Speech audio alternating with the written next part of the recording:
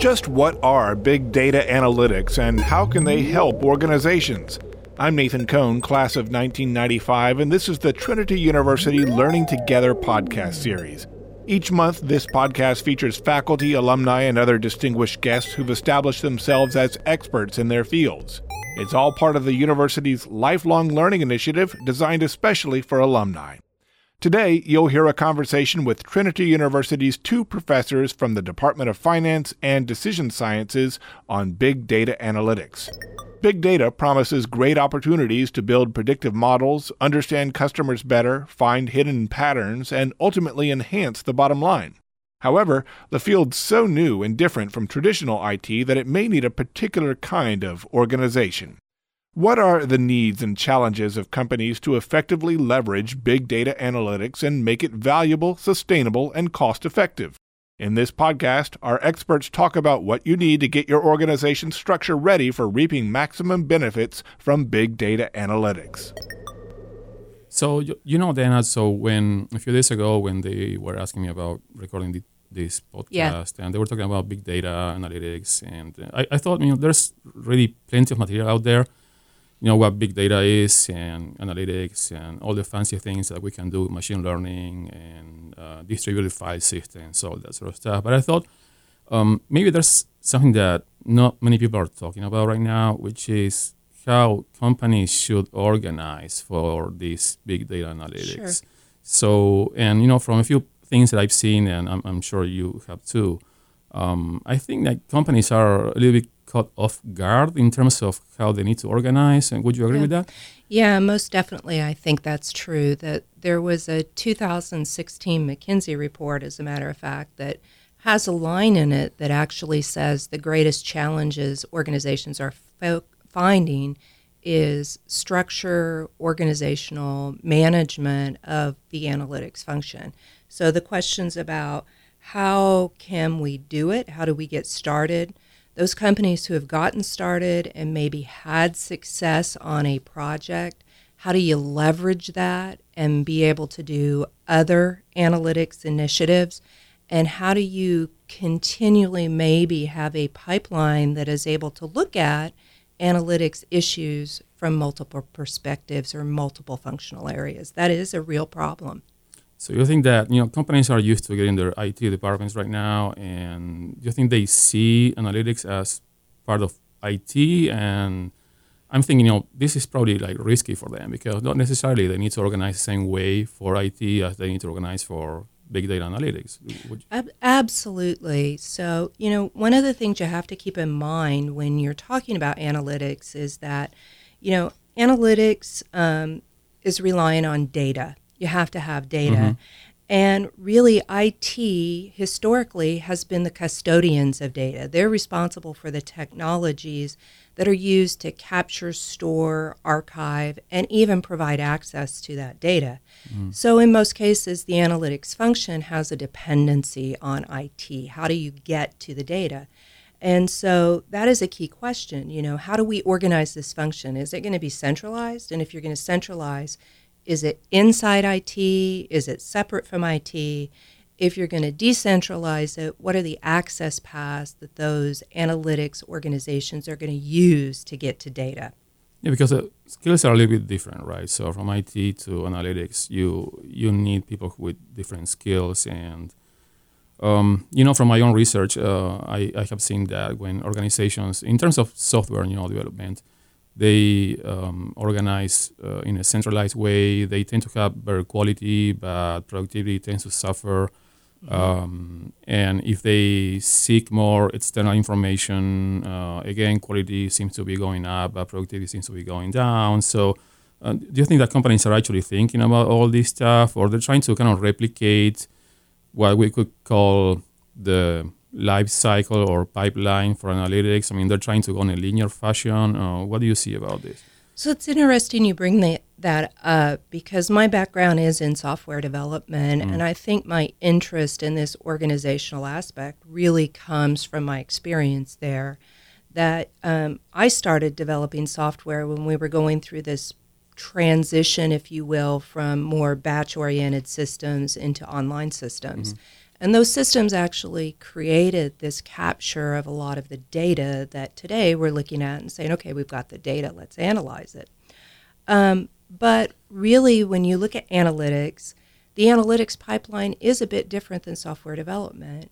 So I think that there are lessons learned from IT that can be leveraged for analytics, but I'm a little bit skeptical of just taking the processes that were used for IT and using them for analytics, because IT has a goal in mind already. You have an output you want produced when you start developing a system.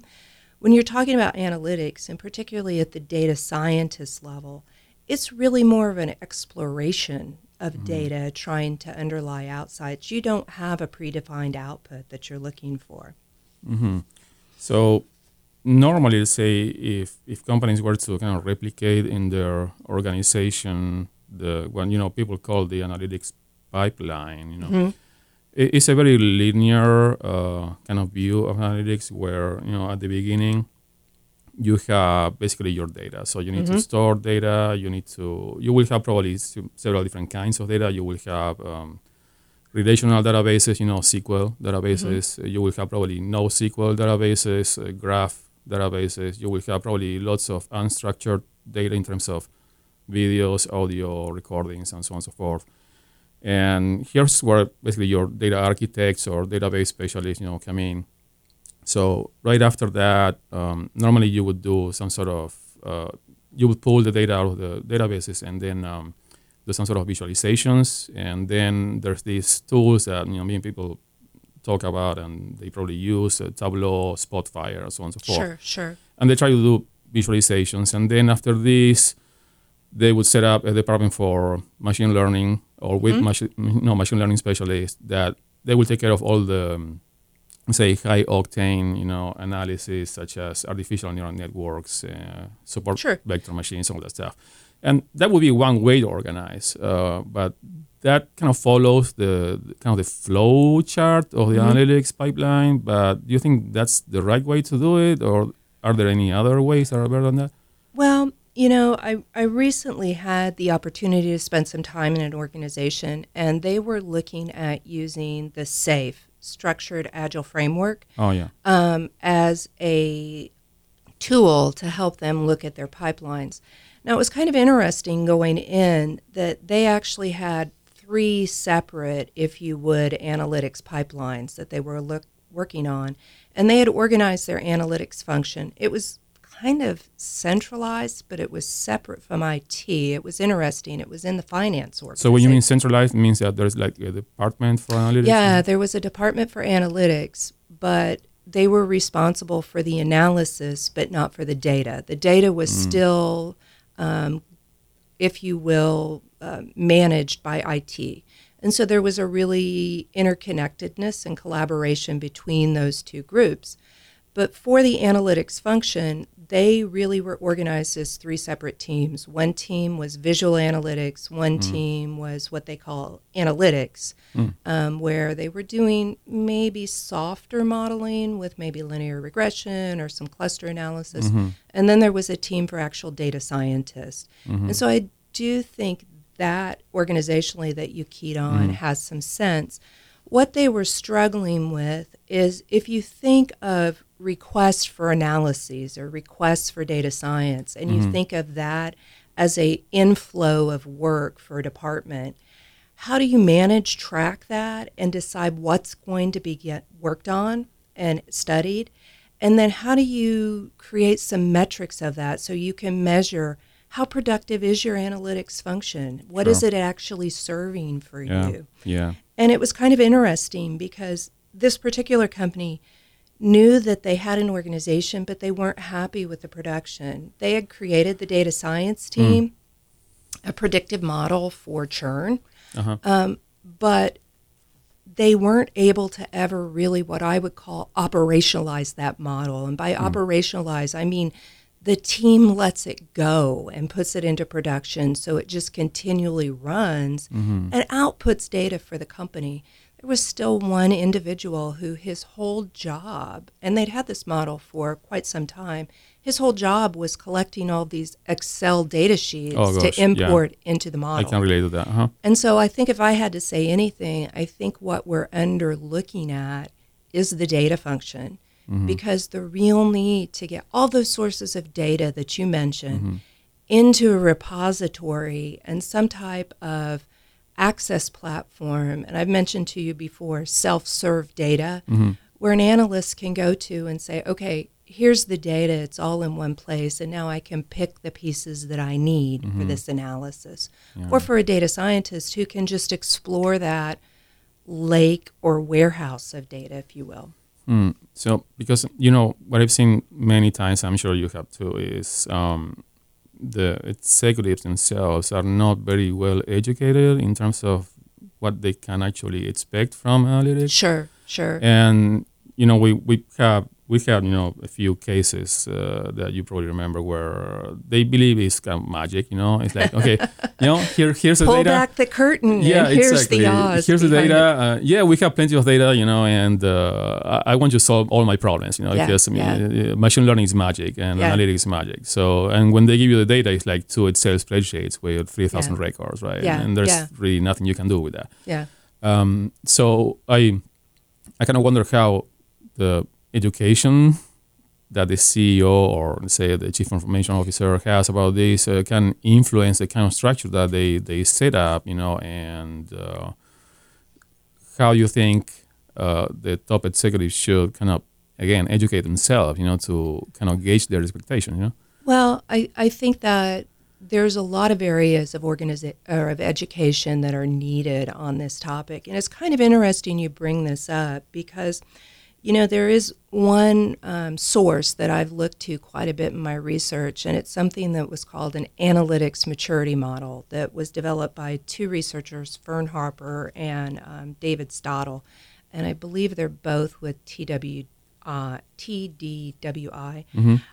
But what it is really an assessment model that an organization can use to help them see what is their level of analytics readiness. And one whole dimension of that model is organizational. Yeah. And part of that dimension of organizational talks about culture. So, an executive has to understand analytics and the whole fact that if you don't have data, you can't do analytics. Yeah. That it's not magic. You have the data, it's getting the right people to look at it. But then also there's this idea of culturally shifting the mindset of an organization to looking at the outputs of analytics when making decisions. And this idea of you don't have to have 100% certainty in the output of an analytics, but if you can have a model that gives you a 70% accuracy on a subject, well, that decision based upon that model probably has a little more merit than the old gut feeling. This is the right decision to go sometimes with. It's kind of hard for the CEO to kind of put aside their hunches and their intuition, and absolutely, because we're saying we're going to take away that reliance on tacit learned experience, knowledge, and we're quantifying that in a model. I think in all, analytics is a good thing. You and I wouldn't be in this role if we didn't think it's a good thing. But I think like anything, it has to be taken and used in moderation. We always have to be looking at it saying, is there anything we're missing here in this decision? Is there any ethical problems in what we're doing with this decision? Yeah. But I think analytics is a really good guidepost in decision making. And they need to take it easy, right? It's like if you're not, let's say, the Facebooks or Googles of the corporate world, you should probably take it easy and start slow with maybe high yield projects that require little external staffing or help, and they're kind of easy. What you see normally, you were referring to this maturity framework from the Data Warehouse Institute, right? That's the place. And what they say is at the beginning, normally you see lots of Excel spreadsheets, right? Absolutely. And that's what we see all the time, right? So they and have I think a bunch. executives like Excel spreadsheets. Yeah, It's data yeah. they can work with. And again, because they've been educated with that, they know how to use that. So it happened to us many times. I'm sure you can attest. This is that. Well, yeah, here's our data, and they give you a bunch of Excel spreadsheets. Oh, absolutely. Where there's only limited kind of stuff you can do with that. And then after the Excel spreadsheet, like mania, basically, there's maybe one or two people in the organization that understand a little bit more about analytics, and they try to do some maybe self-serve applications or like pull some sort of standard queries out of your SQL database and start kind of standardizing that a little. But that's kind of a long way from having a real data-driven organization, right? Oh, absolutely, absolutely. And those Excel spreadsheets that we talk about and a lot of executives and company leaders love can actually cause some problems. Yeah. So the company that I spent some time with, they were really struggling not as much in generating analytics models, but there was a lot of time spent in meetings saying, what is the source of truth? I've got one database that's giving me this figure for churn on this level or this many customers, and I've got an Excel spreadsheet from this department that says this figure, and I've got another Excel spreadsheet that says something else. And so you have to look at, what is the source of truth in the data, and often that comes down to governance issues. Governance, you mean? Yeah, data governance issues within the organization in defining what is the meaning. And, the other issue with those Excel spreadsheets is this idea of when you start extracting data out of a repository that was generated by some systems, you are, if you will, disrupting the lineage of that data. And by lineage of being able to track back to, we know that this transaction resulted in this data artifact. The more you remove from that and you take the data into other sources to manipulate it, the further you are away from that. You kind of eliminate the context and then absolutely. And there's one firm that I've done a little bit of work with that has grown enough that they're at a new level of compliance measures with the federal government. And they're in trouble now because of lineage issues of how they're using data. And it's this whole idea of we started with data from a known source and we've taken it out to Excel, we've manipulated it and played with it, and then came up with a report. Well, you've disrupted the lineage at that point. And so they're questioning, well, are you really in compliance? So True. Because I guess, if you don't have good data, let's say governance, like you say, and data security, basically you carry those issues out through your entire pipeline, and then it's really hard, to actually get the meaning of your insights, really. Oh, absolutely. And I think governance, coming up with really what is the data we have, what's the meaning in it, and when you have silos of data, maybe you have an ERP system and a supply chain management system and a CRM system, and maybe there is one data dimension that is shared among all of those. They may not be the same. They may have different elements. I mean, there was one report that talked about most CEOs recognize that there are problems in their data, and that's a reason that they're not embracing analytics, is that they really question the integrity of some of the data that they have stored inside. Hello, this is Danny Anderson, President of Trinity University. Thank you for listening to the Learning Together podcast series, brought to you by Trinity's Office of Alumni Relations and Development, and produced here on campus by our friends at KRTU 91.7 FM. We're so glad you tuned in today, and we appreciate your continued support of lifelong learning at Trinity University. Welcome back to the Learning Together podcast from Trinity University. I'm Nathan Cohn. Let's return to the conversation with Dr. Collazo and Dr. Young. Yeah, another thing that we see is that some people tend to believe that you don't need to really invest, a lot to get insights. And there's an infrastructure dimension that's really important, and there's also a staffing dimension that's really important. So what have you seen about that? Absolutely. So let's start with infrastructure. Yeah. I think that's probably, to me, and again, I have some IT bias because that's my background. I think the infrastructure and the data element is frequently what's overlooked. So if we look at what's been talked about, when we set off and we said, there's been all these great stories about companies who have had successes with analytics and they've gotten this insight. That's created a lot of demand. And you parallel that with the other area that's received a lot of interest, and that is the staffing shortages and the needs for data scientists. That's created this idea that, well, really all I need to get to that insight is this data scientist. Yes. And the data scientist is really very strong in technology and stats and math. And besides, there's not a single definition of data scientist, right? That is true, yeah. And when CEOs actually, again, I go back to this issue of educating the top of the company. Absolutely. When they're not necessarily educated, how can they hire the right person, And Absolutely. I had a case where, and this person, this person who used to teach for us, she was hired as a data scientist, and when she gets to the job, the first days, what they needed her to do had nothing to do with data science. So, and the reason is because they had different expectations and different definitions of what it is, right? Well, and you see a lot of data scientists today going into firms and leading up data governance issues because they're saying, we can't really do the analytics you want until we figure out what is the data you have and what is its meaning. So I would say that there's a lot of emphasis on that. What's been overlooked, though, is the infrastructure needs. You have to have some set infrastructure of where we're going to put this big repository of data that people are going to be able to come to serve their data needs, to do analytics. And not all analytics are done by data scientists. You have some very strong analysts who can do some degree of analytics.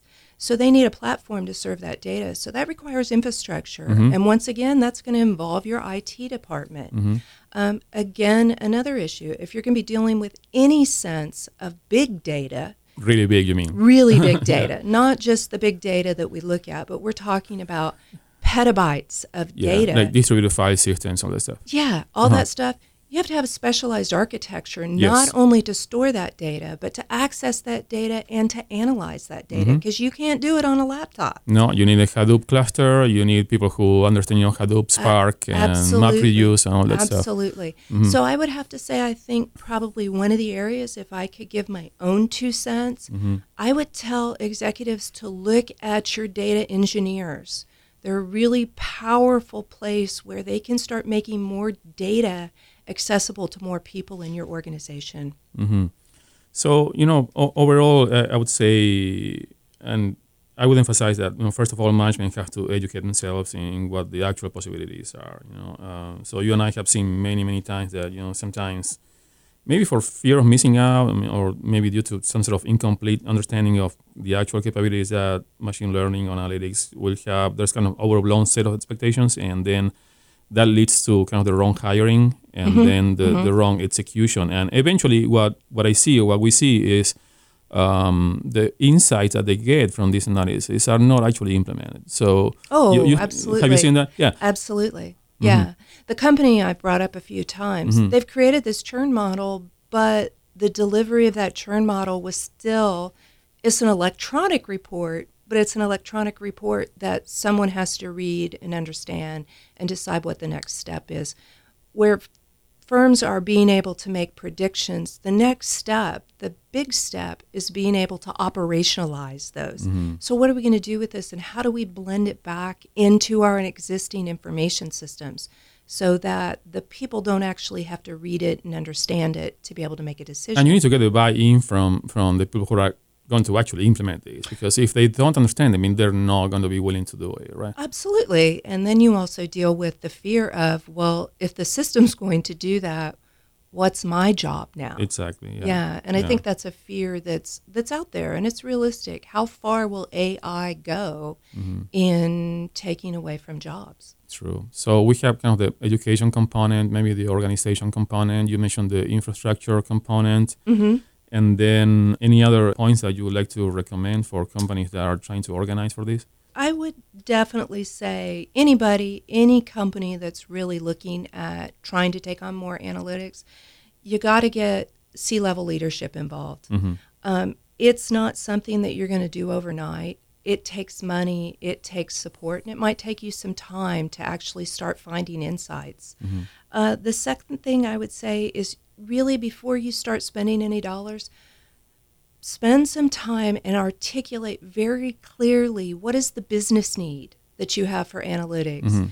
You know, a lot of firms are saying we want to do analytics, and when you really talk to them, they want to do visualization. True. And you don't need that infrastructure. You don't need all the things to do visualization. Or they say, we want to do analytics, and then what they need is descriptives, you know? It's like, yeah. I mean, where are my customers coming from? Yeah. That's not, you could say that's analytics, but at the very, very basic level, right? You don't want to spend a lot of money on hiring a high-level data scientist to do that for you. Just do histograms or that sort of stuff. You know? So I'd have to say the third thing I would recommend is, look to experts. This is an area when you're starting out, go to consultants and get some help with your data engineering needs, but also with your analytics. They can help you find the tools and the resources to do that. Yeah, in our classes we do that here at Trinity, right? So absolutely. We have these classes where we have these student teams and they go companies, and you can probably mention a few. Sure. So my consulting class every spring, we do some consulting projects for companies, and we've worked for companies like Goodwill, San Antonio, Santikos Entertainment, the KIPP school system has been very good to us, and we've actually started them off and helped them on their way in starting some analytics projects, which has helped leverage them and take some wins to that C-suite executive to say, let's invest in this more. And I believe I'm correct in saying that all those organizations, after working with us in smallish projects, they really understood that there's a lot of potential in this, and they are, to my understanding, they're all trying to do more with this, right? Oh, I would agree. Yeah, I guess, if you're not kind of the Googles or Facebooks of the corporate world, you need external help, and, reach out to experts and maybe even reach out to Trinity University, maybe we can absolutely. Help you. Great. Thanks for listening to the Learning Together podcast. I'm Nathan Cohn. Today's episode was recorded and produced by Trinity University's KRTU radio station for the Office of Alumni Relations and Development. New podcasts will be released on the last Friday of each month. For more information about our Learning Together podcast series, or to suggest a topic for a future episode, please email us at alumnipodcast@trinity.edu.